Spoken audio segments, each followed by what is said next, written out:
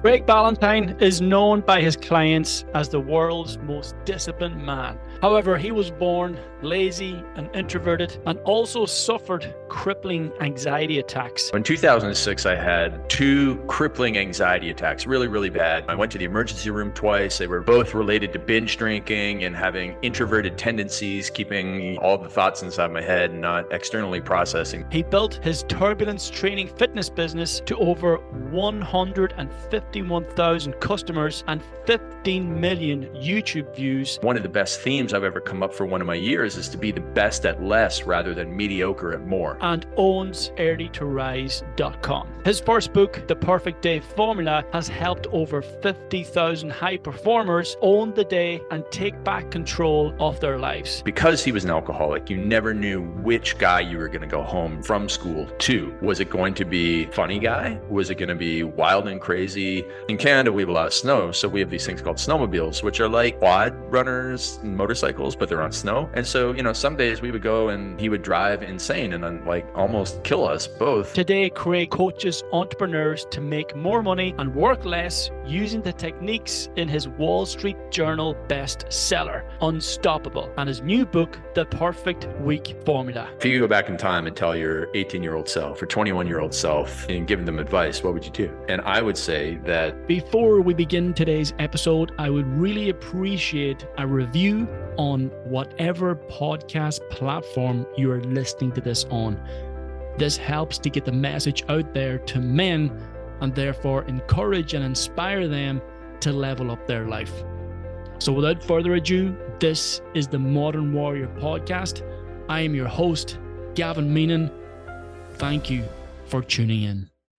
Craig, absolute honor to have you here in this podcast. Thank you for making the time and sitting down here with me for a period of time to share some of your experiences with.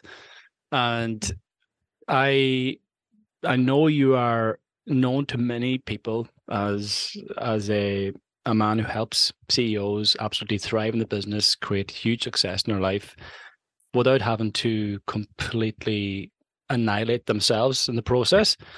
Yeah. And I also know you from the man who has created the Perfect Day Formula. Mm-hmm. And my first question to you is, when was there a time in your life where your days and your life was just nowhere near perfect? And how did you begin to change things from that point forward? Yeah, that's a great question. And so in 2006, I had two crippling anxiety attacks, really bad. I went to the emergency room twice. They were both related to binge drinking and having introverted tendencies, keeping, all the thoughts inside my head and not externally processing them, not speaking about problems to friends or to girlfriends or to family or, experts or anything like that. I didn't do journaling. I didn't do anything that, got the junk out of my head, I like to say. And so my anxiety engine revved, my wheels were spinning, my mind was racing. And so 2006 was a tough year for me in that respect, but it was this paradoxical year where it was I was making the most money. I was in the best shape, strongest I'd ever been.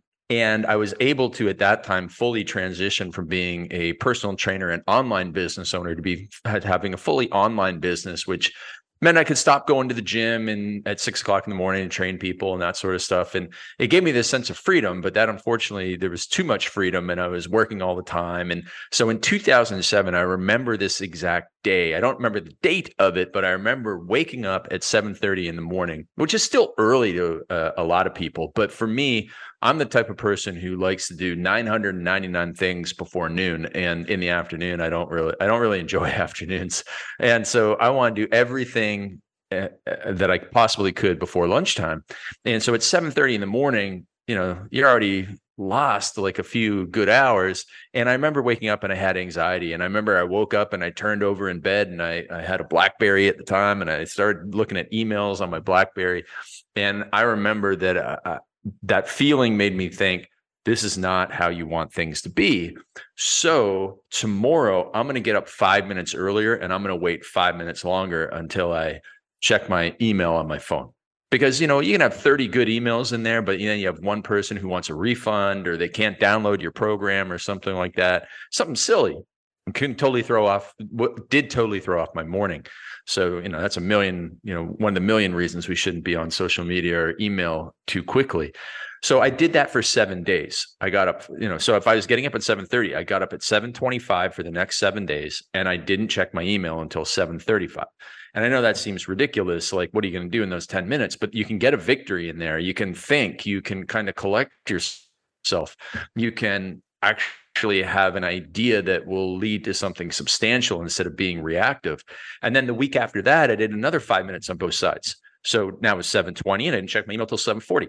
And then the week after that, I went to 7:15 to 7:45. And now you're getting into significant time. And eventually I got to the point where I was getting up at 5:30 in the morning. And I got up at that time for a long, long time. Got up at 5:30 in the morning because I'm an early bird. I like the morning. And I wasn't checking my email until 9 o'clock in the morning, which meant I could write, I could create programs, I could do all of these things, which really skyrocketed my success. And so 2006 and 2007 were probably two of the most pivotal years of my career, and allowed me to really become free by having more of that structure and discipline and systems in place, which, I learned a lot more over the next several years before I wrote the book. But that was probably one of the most important things right there. Yeah, I think the most important thing that you've highlighted there, or your approach to it, is actually making those changes in small shifts or just minor adjustments over a period of time. So it's 5 minutes here, it's 10 minutes there. It's you didn't go from waking at 7:30 in the morning to then waking at 5:30 in the morning the next morning, which could be a lot very overwhelming. I think that's a mistake. Well, that's the equivalent, Gavin, of taking somebody who's been eating pizza and soda and crisps and, fish and chips and all this sort of stuff for his entire life, and then saying, okay, well, tomorrow it's just going to be chicken and broccoli. Like, that is not going to work. 1 out of a million people might be able to stick with it, but for most people, they're going to self-destruct on that. And I don't like the idea of the 5 a.m. club for the majority of people, especially somebody who's getting up at 7:30 in the morning right now. You can't just go and shave 2.5 hours off of your sleep time, because first of all, you're not going to fall asleep easy 2.5 hours earlier tonight if you want to get up 2.5 hours earlier tomorrow. We've all felt that when we had to catch an early flight or whatever. And we've all had days where we wake up way earlier than we thought. Maybe we get out of bed and you're like, wow, I get so much done. But then you just crash. You get what's called social jet lag 2 nights later, and all of a sudden you think, oh, that getting up early in the morning stuff is stupid. Well, it's not stupid. Your approach to doing it was stupid. And so it's that extreme measures. No, don't go extreme measures at first, but you chip away at it and you stack wins, and you get, kind of like 1% better every day. And soon you really, really compound those into big victories. So what are some of the ingredients in this formula to create that perfect day? Give us a bit of an insight. Well, I think one of the most important things that anybody can add to their success journey, no matter if they're trying to lose weight, if they're trying to become better at, public speaking, if they're trying to improve their relationship, if they're trying to have better workouts, is in my book, I talk about better planning and preparation than ever before. And if you take a look at anybody who's lost weight, most of the times they didn't lose weight successfully on their first try, right? They tried, they failed. They tried, they failed. And the first time they tried, they were like, okay, I'm going to try and eat better, and I'm going to, try and go to the gym. Well, that's not a plan. And hardly anybody's going to stick to that. So they get knocked on their butt and they come back and go, okay, this time, you know what? I'm going to buy that protein powder, and I'm going to at least get a workout program from a magazine. And, they kind of get a little bit further ahead, but then they fall on their butt again. They go back to the drawing board. And eventually they get to the point, maybe on the 3rd time, maybe on the 10th time, where they're like, I'm going to hire a meal prep company. I am going to only have 1 cheat meal per week. I am going to have alternatives. So when I go to the gas station or, to the fast food outlet, I know some alternatives that are not going to destroy my results. I can still go out with the boys and the mates and have 1 pint, but I'm not going to have 10. And I'm just going to have these systems in place that prevent me from destroying and sabotaging my results. And then in the workout side, I'm going to hire a trainer this time. And even if it's just 1 time per week and I go on my own 2 or 3 or 4 other times per week, at least I know I have to go back and have that one great session. And maybe they tell me exactly what to do on the other days. And that's just better planning and preparation than they ever did before. I'm sure that everybody listening has been a best man at a wedding once. Okay, maybe you're a best man at a wedding like 2 or 3 times. And which one did you do the best? The one where you actually prepared the speech. I've gone to weddings and you just watch the person up there. Like, did you even put any thought into this speech? Like, you're at a wedding and you're bringing up story, ridiculous drinking stories of some guy and embarrassing him in front of his future family. Like, did you even think about this speech and what it was meant to be? No, but then you see like a best man give an amazing speech and you're like, this person put thought and preparation into their speech and had the right humor and had the right touching moments. That's how you do it. And so on and so forth. And it doesn't matter what sport anybody's into. The teams that win aren't just talent alone and aren't just culture alone, but are teams that are talent, culture, and planning and preparation. And that's really what success comes down to. So I spend so much time on that, Gavin, because if you don't have that in place, it doesn't matter how hard you're willing to work. It doesn't matter, even who you surround yourself. You can surround yourself with good people that go to the gym. But if you guys have a dumbass plan, you go in there and you're bench pressing 3 days per week and it'll ruin your shoulders and you're not going to be in the gym for forever. So you have to have that planning and preparation in place. It is the cornerstone of success in life. But when you have that, you plan your days and you plan your days the night before. That's when you're really going to be able to get ahead in life. Mm-hmm.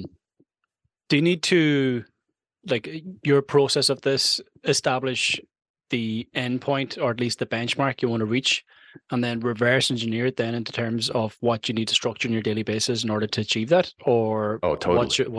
What's your process there?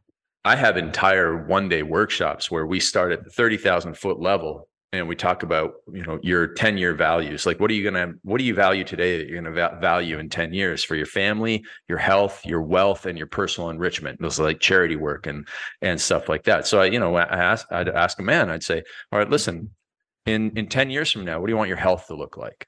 In 10 years from now, what do you want your family to look like? In 10 years from now, what wealth level do you want to achieve? Whether it's salary, whether it's investments, whatever it is, give me a good picture. Okay, so now as your coach, I can see where we're going. Next thing we do is we go to a 3 to 5 year vision where you write the movie script for your life. You're going to tell me where you are, who you're with, what you're celebrating, what 3 major accomplishments you've had in your life, and what you and your family do on a regular basis. Tell me that so that I can, as you tell me, I'm going to sit there and I'm going to watch the movie of your life. So write the movie script of your life. Now we've narrowed it down because, 10 year, we want to do a lot of things. In 3 to 5 years, we get a little bit more specific. Now from there, what we do is we go to a 1-year blueprint. So in a year from now, where are we going to be? What are we going to be celebrating? What are the 3 accomplishments that are going to happen in your career and one of them in your personal life? And what are going to be the changes that you've made to your health, to your relationships? What's going to be your theme for the next year?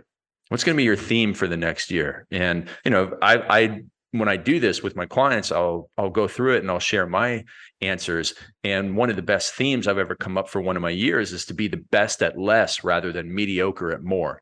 So, in my entrepreneur space, I could be on TikTok and Rumble and YouTube and Instagram and Twitter. Like, that's a lot of things I could be on. And I could do a half-hearted effort at all of those, or I could be amazing at one of them. And, in our business, we're generally really, really good at Instagram, and we use the other platforms, but we don't major in those ones. We major in one.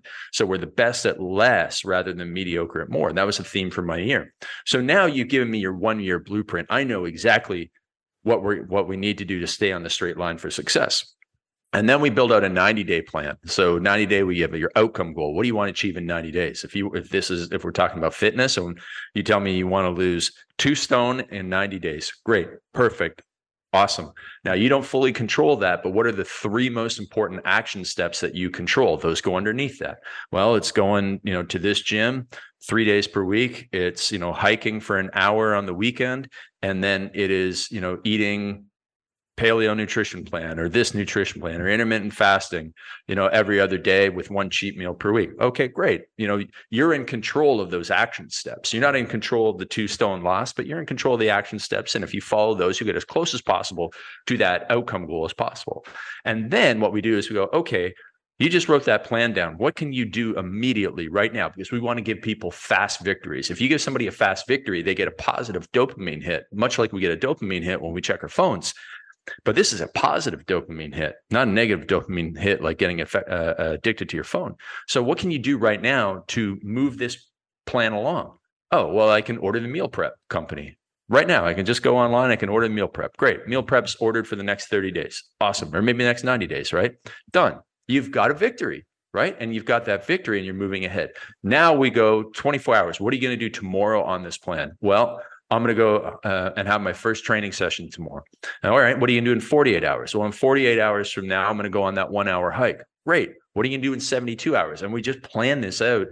We go 48 hours, 72 hours, 7 days, 14 days, 21 days, 28 days. And we have that fast start plan that goes and leads into the full 90-day plan. And then we build out, okay, what does your day have to look like in order for you to achieve all these things? And we build somebody their perfect day.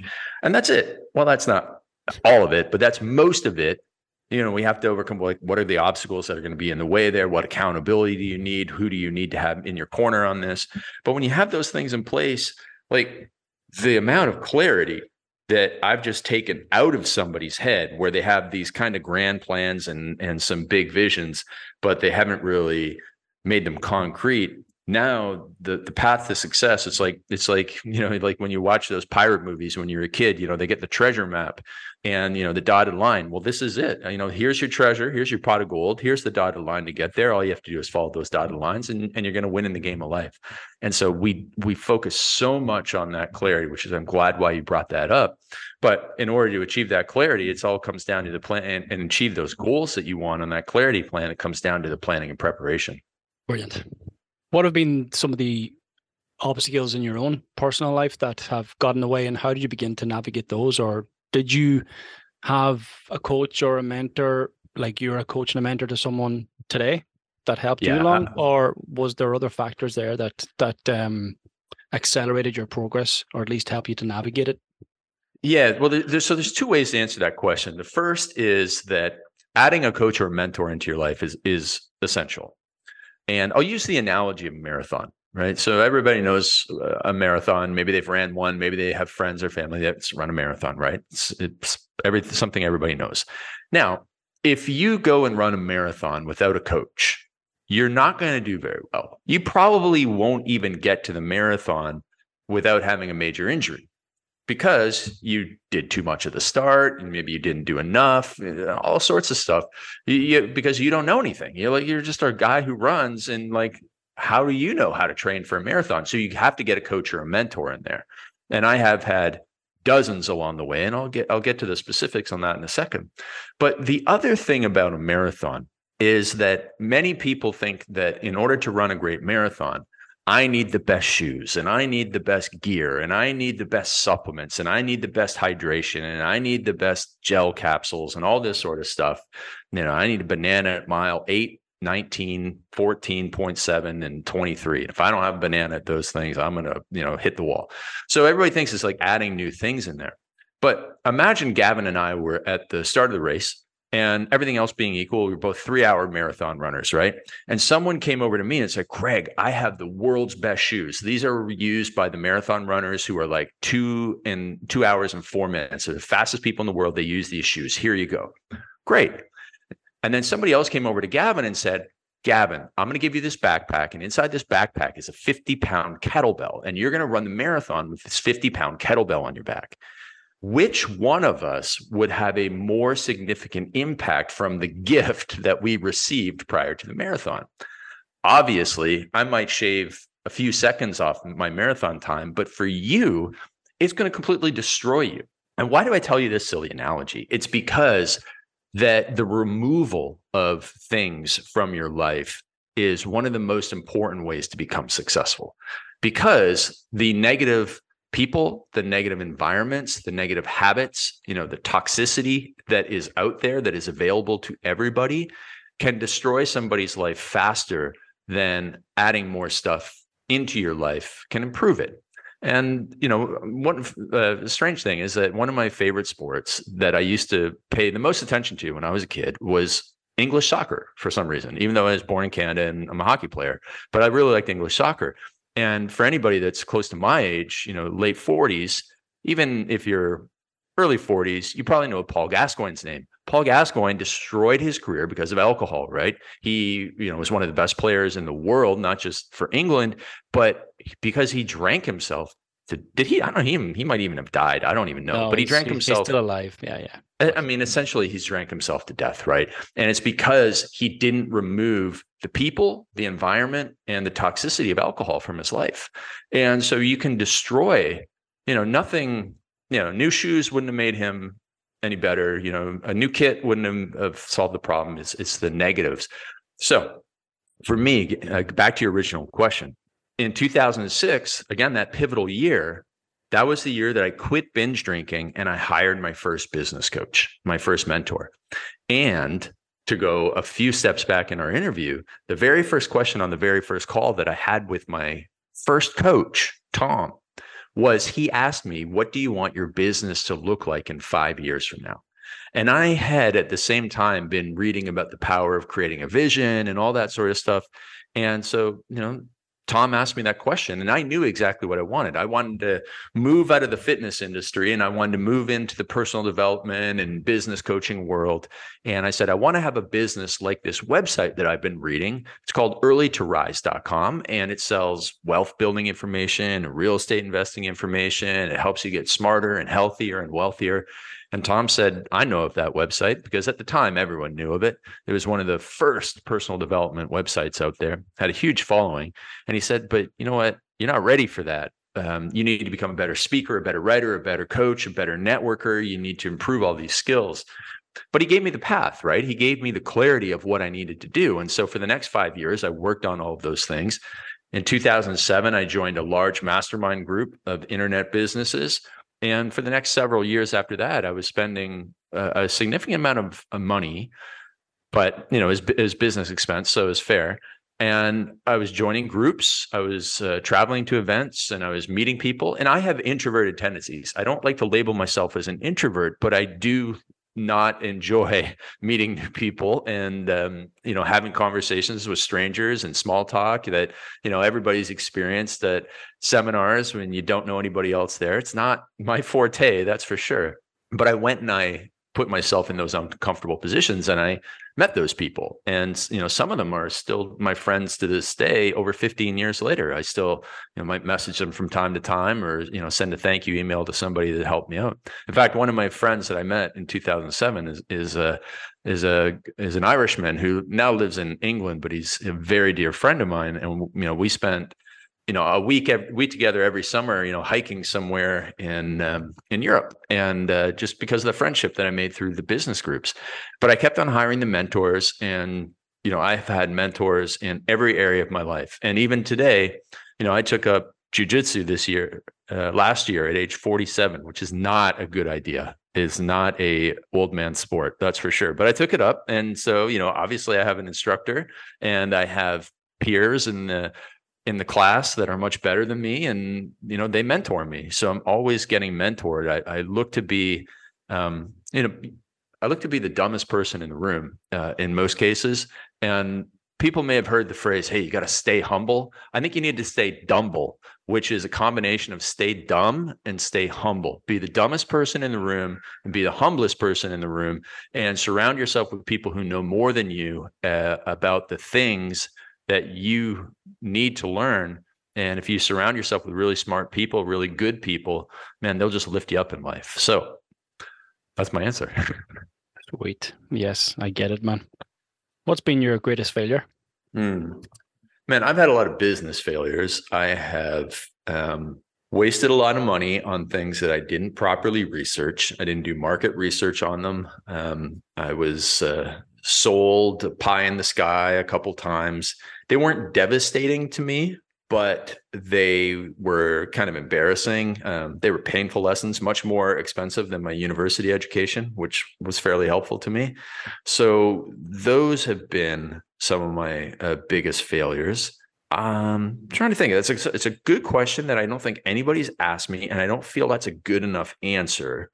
I would say that I probably, now that I'm a father and I see how hard my wife worked in labor, but also, how hard it is to be a parent in general. I just think that I was not grateful enough to my parents, as most children never are. But man, fortunately, my mom is still alive, so we're able to see her a lot.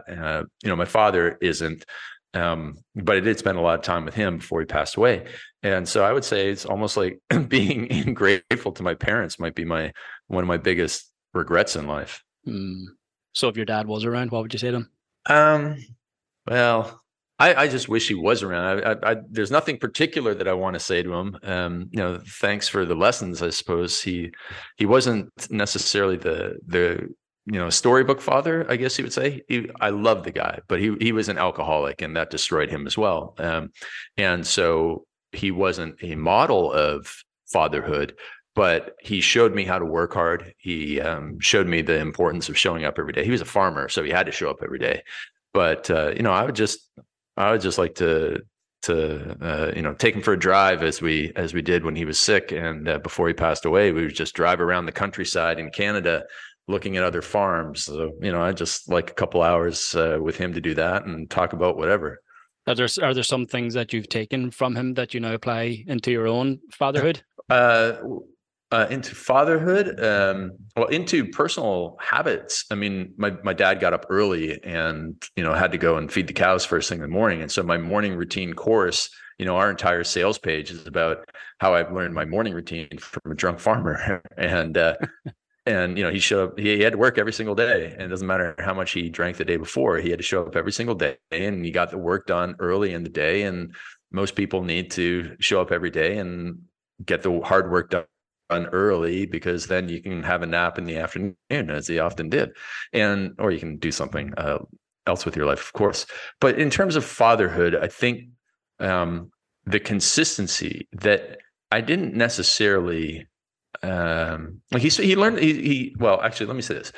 He took me out of school a lot, and we went and did a lot of farm things. So we would go and buy and sell cattle, and, I would work on the farm. And honestly, some of the best lessons I learned were outside of school that way. So I think, we're going to homeschool our kids for many reasons, but one of them is just understanding that, you don't have to be in a school room to learn good lessons. The other thing is consistency. He was always there. I knew where he was going to be almost all the time.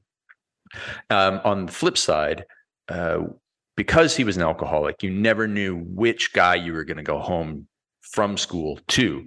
Was it going to be funny guy? Was it going to be wild and crazy? In Canada, we have a lot of snow. So we have these things called snowmobiles, which are like quad runners, motorcycles, but they're on snow. And so, some days we would go and he would drive insane and then like almost kill us both. But, it might be that guy that's waiting for you, or it might be upset guy who's like going to, get upset just because, he'd tell me to do some chore and I might not do it up to his standard. And he might say, yell at me. Fortunately, he wasn't physically abusive, but he was, he yelled at me a lot. So I didn't know who was going to be there. And I think that's kind of like a double-edged lesson. It's like, I valued the consistency of knowing where he was going to be at 7:00 at night. I knew that Dad's always going to be home. He's going to be watching television. I can go and hang out with them. We're not going to talk or anything, but we'll watch TV and we'll have some snacks. And that, that was a good time. But the inconsistency of who is going to be there is something that I will never do for my family. It's like, be consistent, be available. And there's a lot of things that I plan on doing differently than him. But, that emotional dysfunction that he had is not something that I will have. So again, it goes back to what I use in that marathon analogy. Is it the addition of anything magical? Not much, but it's the removal of the things that can destroy you. That, he taught me what not to do as much as what he taught me to do.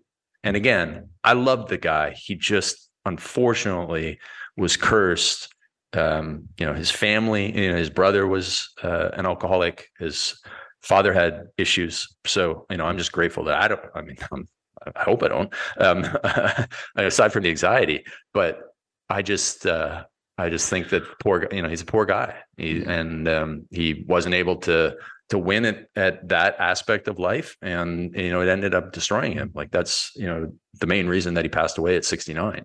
Was that a big driver for you when you started into this entrepreneurship or into business? Was maybe the pain of the past fueling your future? Not really. Or was it an early late distraction or an escapism? For some people, like their relationship with their father seems to be like a real driver of things. And for me, it wasn't like, he never knew what I did. He didn't really care. Like he was proud that I went to college, and he never really asked. And I wasn't offended by the fact that he didn't care, because I was just really into what I was doing. I was more unemployable from the side that I like to do things my way. And I wanted to design a life that allowed me to work when I wanted to work, because I do work a lot, but I don't work regular hours. So I work a lot early in the morning. And then, if somebody looked at my day and what I was doing, they'd be like, well, do you even have a job? Like my wife's father has no idea, like he can't understand what we do. And he's like, I'm sure he probably wonders if, we do anything illegal to live our lives, because he can't understand it, because he's in real estate and real world. And, it's kind of, the internet wasn't around for him. So I just want to live my life on my terms. And that's what drove me into entrepreneurship, because I just wasn't cut out to be an employee. So, he did some things unconventionally as a farmer, which, I may see like I do things unconventionally, but my relationship with my dad was not, it was neither good nor bad in terms of what I ended up doing today. That, at least from what I know, maybe some psychologists out there is going, no, let me unpack this. And, they can find a connection, but, they calling you up afterwards. Yeah. Yeah, maybe. But no, my parents, my mother still has no idea what we do. Even though she has copies of all my books and stuff like that, but she doesn't get it. And even with her, like, she encouraged me to study, but I'm naturally like a bookworm. Yeah. So I would have done well in school regardless.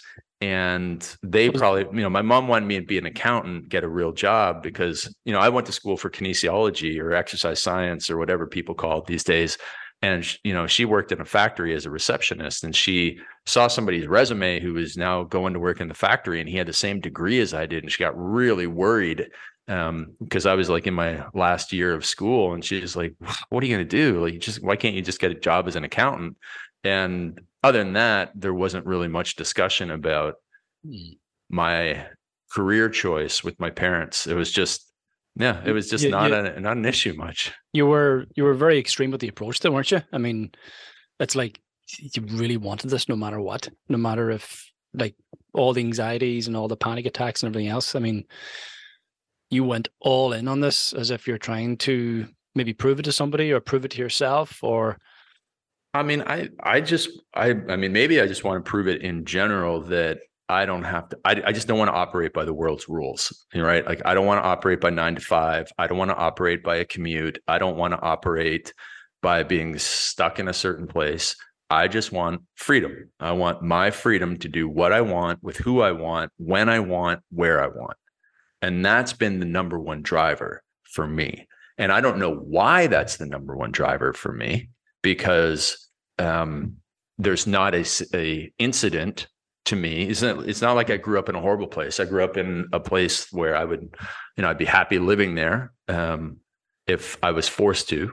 Not that I'm going to be forced to, but it's a great part of the world. Great 4 seasons, and great Christmas time and great summertime and all that sort of stuff. An amazing spring and amazing fall. So it wasn't like I was driven to get out of somewhere. I'm just driven to. I just don't like being told what to do. And maybe, because, all parents tell their kids what to do. Maybe I just didn't like that when I was a kid. And now I don't really have to be do what people tell me to do. So I don't know, psychologist Gavin, you're getting to it maybe. Sounds like you're thinking out loud there, man. I'm giving you some things to journal about. Yeah.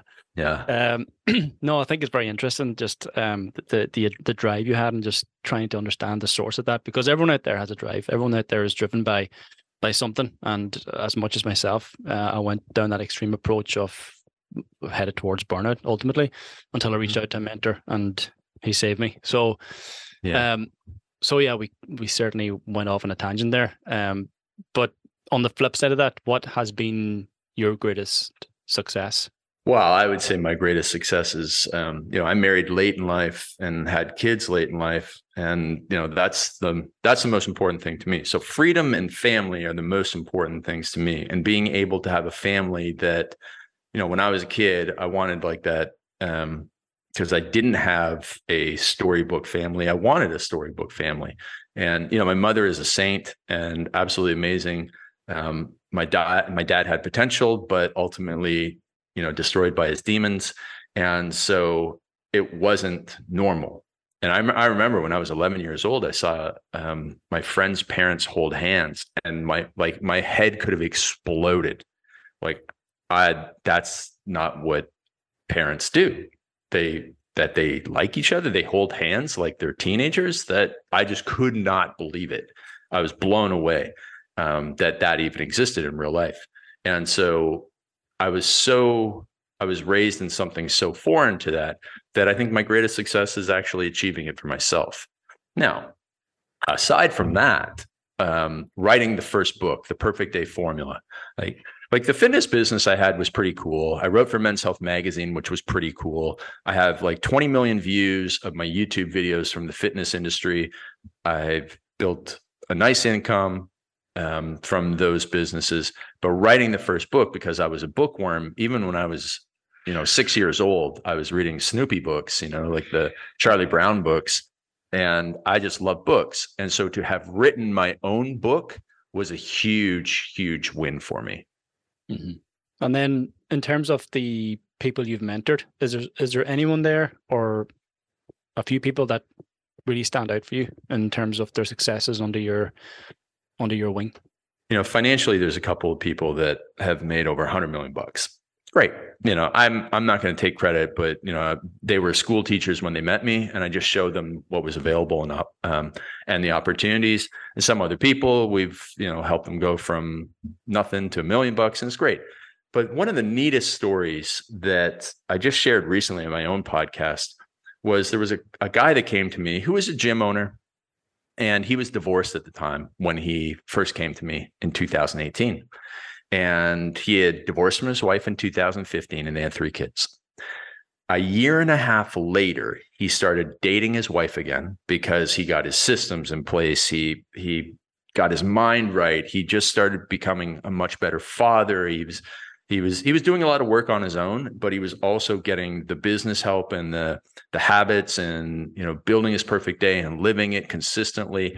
That something, changed in the relationship, and they got remarried and have had another child. And he's, I interviewed him because all his friends call him the only guy who died and went to the other side and came back, which is, he's the only guy that anybody knows who got divorced from their wife and was able to get remarried. And so that one just means so much to me because how much family means to me. So I think that was a huge one. There's a lot of people who have messaged me at 2 a.m. from emergency rooms after hearing my anxiety story. And they were like, oh my God, I feel like there's a refrigerator on my chest. I need your help. And, they got cleared by their doctor. Nothing was wrong with them. They go home, they get some coaching from me, and, they haven't had anxiety ever again. Like, those are also some really, really great stories just by putting structure and systems into place. And then the last thing I'll say is going back to the Perfect Day Formula, my first book, the tale of 2 Amazon reviews. So I have one Amazon review from a woman who has 1 kid, and she gives me a 1-star review. She's married, and she says, none of this stuff will work. One of my best reviews is a 5-star review from a single mom of 2 kids who says, this book basically saved my life. And I just think that is such a great example of how important perspective is. That this, this woman, picks up this book by a man, immediately writes off the entire book. Nothing's going to work for me. I'm a woman. I'm a mother. How dare he? And then another woman with an open mind comes in and sees, oh my gosh, systems, planning, habits, structure, accountability. This is brilliant. This is what I've been missing. This is what I need. This is the greatest thing ever. And I can raise 2 kids on my own because of this. That's what's going to happen when you help a lot of people. When you are exposed to a lot of people, you'll have some people who write you off and some people who just think it's the greatest thing in the world. And people will use your programs and systems and knowledge and information in ways that you can't even imagine. And so it becomes this pretty darn rewarding thing in so many ways. Mm-hmm. What's it like having stepped into this arena as a person who's quite introverted? Do you have to use an alter ego, or have you actually began to develop an sort of a bit of an extroverted personality over the years? I think there's situational extroversion that is a skill set that anybody can gain. And how important is it? I think it's very important. I think it's very important, not just on the business side. Totally forget the business side. And just think of how much better all of your interpersonal relationships would be if you were not always stuck in your own head. Because if you're stuck in your own head, you're not listening to the other person. You're not giving them full attention. And if you're not giving them full attention and listening to somebody, how can you have a really great conversation with somebody? And so that alone, developing that skill, which is a skill, like listening is a skill, that alone is going to be very important. And then on the flip side is the communicating your thoughts to somebody. Because if you don't communicate your thoughts to your friends, your family, your romantic partner, then they're going to have this void in their mind. How are they feeling? What's he really thinking? And they're going to make up stories, and it's going to damage your relationship. So it's essential that no matter how introverted you might feel you are, how introverted you claim to be, no matter how introverted you want to be, that you do develop these skill sets of listening and communicating verbally. And you may need a little bit of extra recovery. You may need a little bit more time alone after these situations, and you may need better planning and preparation. I will say you definitely need better planning and preparation in advance. But all of this stuff is a learnable skill, and you can overcome it because almost everything is a learnable skill. And so it's very important. It's made my life a whole lot better, from the business side to, my marriage side to my, being with my friends. And it really is essential. And especially if you want to be a role model to your children or, to a football team or to clients or whatever, if you hide behind your weaknesses, it's going to be like, well, all right, I'm going to this person for help and, they're not getting help for their weaknesses. It doesn't really make much sense to me. So how much, am I really going to give to them? So just making sure that you do that for your own good is really, really important. Now, some of the stuff, like when I go on stage or, even when I do some of the shows, is I think of Marlon Brando. And Marlon Brando, who played the Godfather, was infamous for his introversion. And, this is a guy who eventually got to the point where he just retired and moved to the South Pacific Sea, to an island, right? You can actually go and stay in a hotel on Marlon Brando's island. But he was that way. And there's other actors who are like that. And, the media always gets kind of surprised where, this celebrity is not signing autographs or something. It's because they're really, all they do is go and give a performance. They're not really like the actors or the roles that they're playing. They might be the shyest person in the world, but they can turn it on for a role. And so that's what I kind of do when I go on stage at events is, I'm really genuinely there and excited to help people, but it's not my natural tonality and energy level to go up there and, I'm certainly no Brendan Burchard, but, to even be a tenth of Brendan Burchard is takes a little bit more of energy and effort from me, but it was a learnable skill. I was able to do it, and so on and so forth. So it's very important.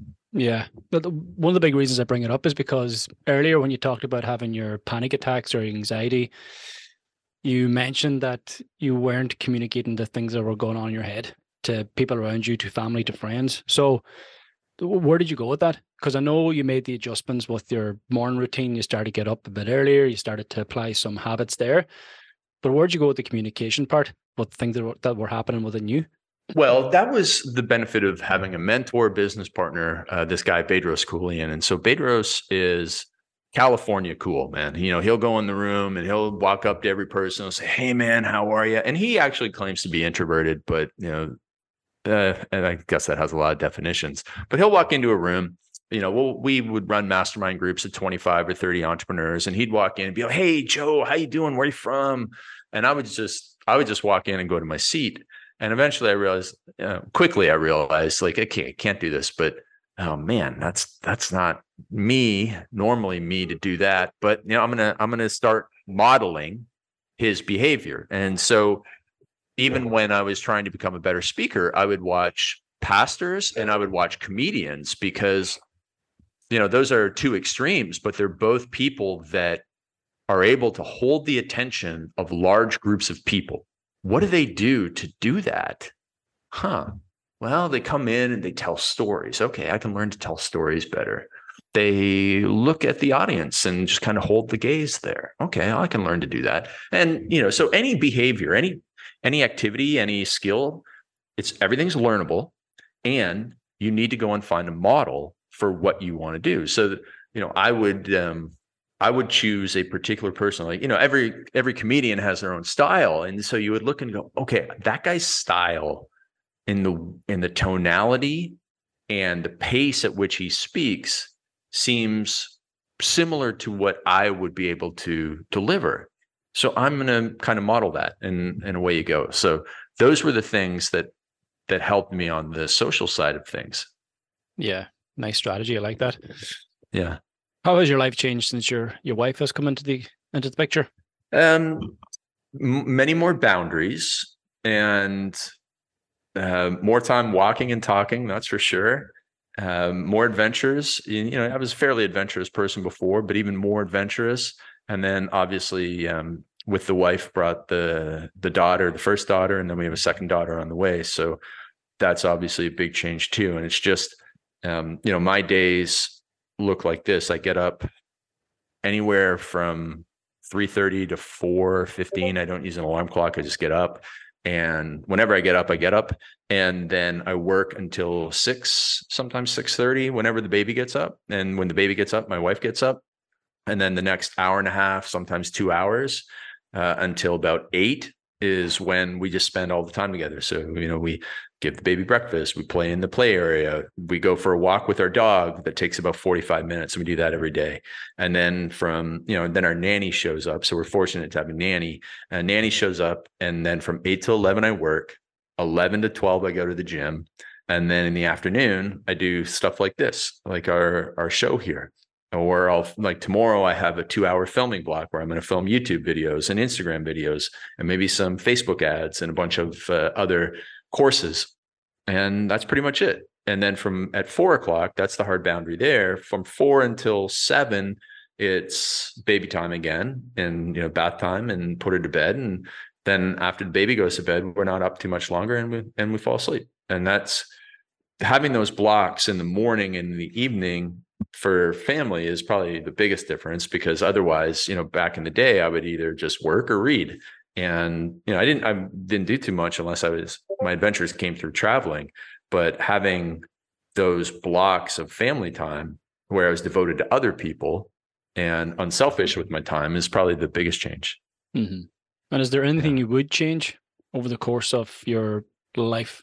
Oh yeah. I mean, there's a couple of things. So people like to ask if you go back in time and tell your 18-year-old self or 21-year-old self and give them advice, what would you do? And I would say that, first of all, I would tell myself to stop drinking, never drink. Just definitely don't binge drink. Stop drinking so much. And if possible, just completely stop drinking, because I don't drink now at all. And there's just, there was so much money, time, effort, hours wasted that I could have put into so much more valuable stuff. So that's the first thing I would tell myself. The second thing I would tell myself is get a job in face-to-face sales, face-to-face, nose-to-nose, toes-to-toes selling. Sell something, learn how to sell to people, learn how to become indifferent to rejection. If you can become indifferent to rejection, and what that means is that when somebody says no, your feelings aren't hurt. So you then, you don't go through college not asking a girl out because you're so scared of rejection, right? If you're indifferent to rejection, you'll go and ask. And the same with business in the future. And it's the same with many, many things. Like, learn to become indifferent to rejection. And then, I would take up jujitsu a lot earlier than I did, because I think it is very valuable technique and sport and culture. And I really hope that my daughters are into it. Sweet, man. Well, Craig, I've absolutely loved this conversation with you. Thank you for your insights, your information, your energy, and all the good work you do, man. And I do keep a very close eye on you on your Instagram. So thanks for that too. And I appreciate it. Yeah. And for anyone who wants to reach out to you, check out some of your work and some of the good stuff you do. Where can they find you? Where's the best place to get you at? Yeah. Instagram, real Craig Ballantyne. Honestly, I actually am one of those people who likes email. So if you want to email me at Craig Ballantyne, I'll probably get back. There's no reason why I wouldn't get back to you. I'd love it if people grab a copy of my books at craigballantyne.com/free books. You can download the ebooks and audiobooks there for free, no opt-in required, or you can buy them on Amazon or at perfectweekformula.com. So really, and I really appreciate the conversation. This was a lot of fun. Probably talked about some stuff I've never talked about, and I've done 700 podcasts. So this was really, really great. Dr. Nice, Gavin, you asked some good questions. Thank you, my man. Till next time. Cheers, Craig. Thank you for tuning in to another episode of the Modern Warrior podcast. If this episode has added value to your life, please share this episode on your social media platforms so that others too can gain the insight, information, and inspiration that they need in order to move forward in their lives. For the time being, stay strong and keep fighting the good fight.